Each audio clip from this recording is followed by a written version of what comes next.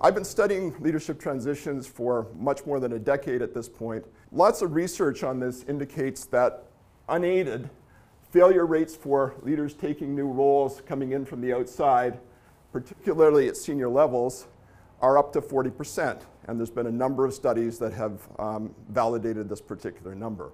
So why is it that very capable leaders so often struggle when they're joining new companies? As you think about learning going into a new role, I'm going to suggest that there's really three kinds of learning you need to focus on. There's technical learning, there's cultural learning, and there's political learning. Technical learning is really about getting up to speed with the technical dimensions of a new role. That can be products, it can be markets, it can be technologies, it can be the systems of your organization. Where the problems lie typically are more in the cultural and political domains of the learning process.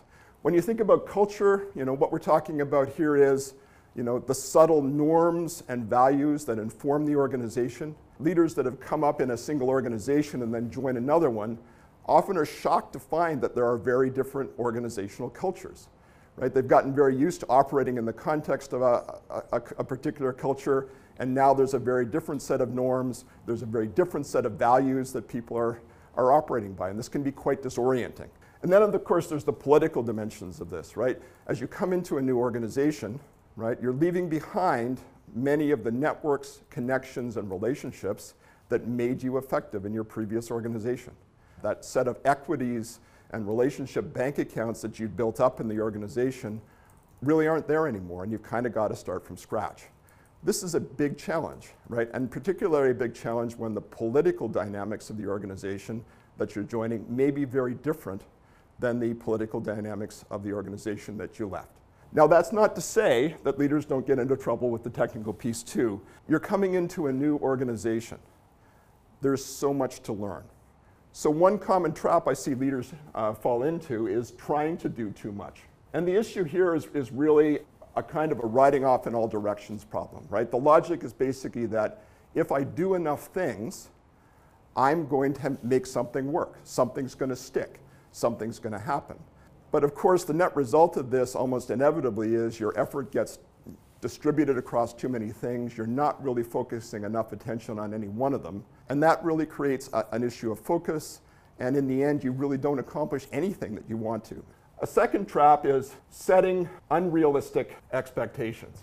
This is a particular issue when you've come through a recruiting process and you think you've got a view of what you need to do.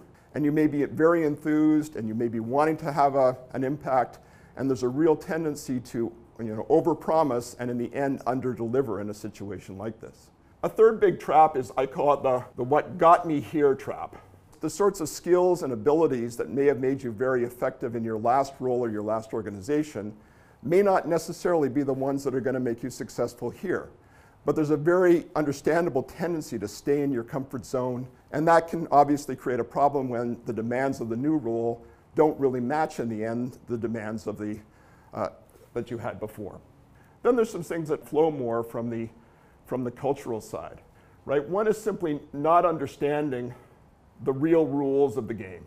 Those unspoken understandings about how things get done in the organization, right? Those subtle norms, those subtle values that may not be so obvious when you first arrive, but are deeply embedded in the organization.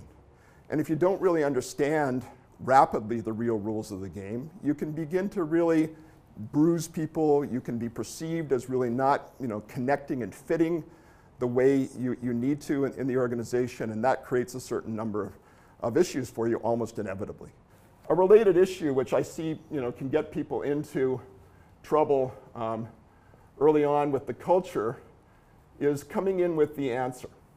Often leaders, for multiple reasons, tend to reach conclusions too quickly about what needs to be done in the organization, right? They come in with a perception that this is the answer to the organization's problems, but of course they haven't been in the organization long enough to really deeply understand what those problems are. People begin to get reactive against what the new leader is trying to do. They don't really believe in the answer that the leader has come up with, and it becomes a rallying point for resistance, almost like the human immune system reacting against a bacteria or a virus. And then there's a few things that really flow from the political dimension of things. One is just really not connecting appropriately with peers. There's an understandable tendency early on to focus upward, to your boss, and down, to your direct reports, and operate more in the vertical dimension of the organization. And it's really critical that you take some time early on as you're going into the new role to focus on the lateral side of things, right? To reach out to those peers, to reach out to those other key stakeholders. And the way I sometimes describe it is you don't want to be meeting your neighbors for the first time in the middle of the night when your house is burning down. And finally, the seventh trap that really again flows more from the political environment is being captured by the wrong people. There is almost inevitably a jockeying that happens when a new leader joins the organization. People are struggling to some degree to have influence on that person, to impress that person, to gain the favor of that person. And you have to be exquisitely careful when you join a new organization not to let yourself be captured by those people, right? You have to be studiously neutral with regard to the political structure of the organization until you're pretty clear what the key alliances are that you really need to build. What our research shows about this is that 40% failure rate in most situations can be taken to 10% if companies do the right things. In addition, we've seen that the right interventions can lead to up to 50% reductions in the time it takes for a leader to reach full performance in a new role. What helps a lot is to have a common framework and a common language for making transitions that we call the transition roadmap. Element number one, unsurprisingly, is accelerate your learning.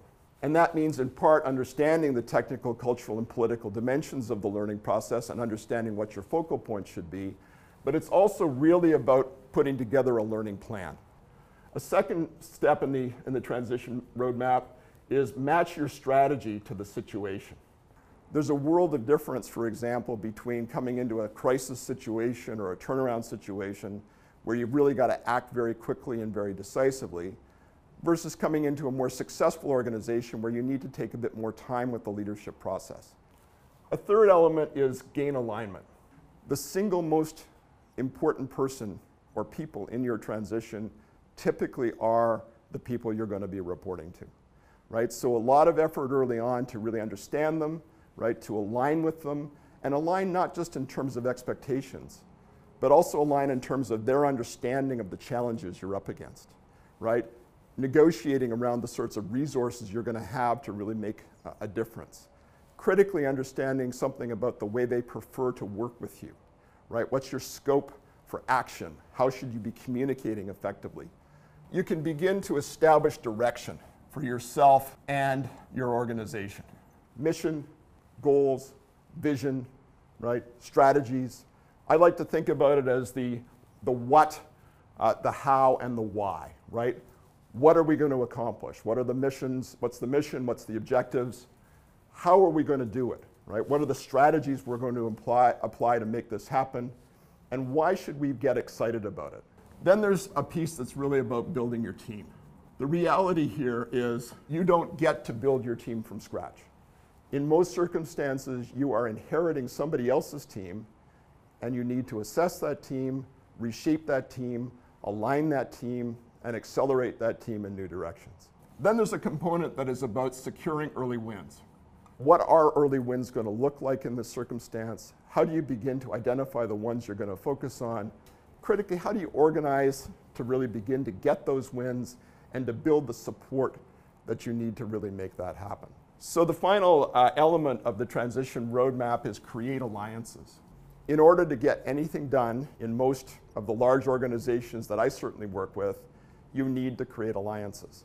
You're often operating in the context of a matrix. You don't necessarily have the authority to mandate things happen. Sometimes you do, but often you're in a situation where there are key stakeholders, there are people who control resources that you need to have access to. And the name of the game when you're thinking about getting these early wins or establishing direction for your organization is building those alliances in order to move things forward.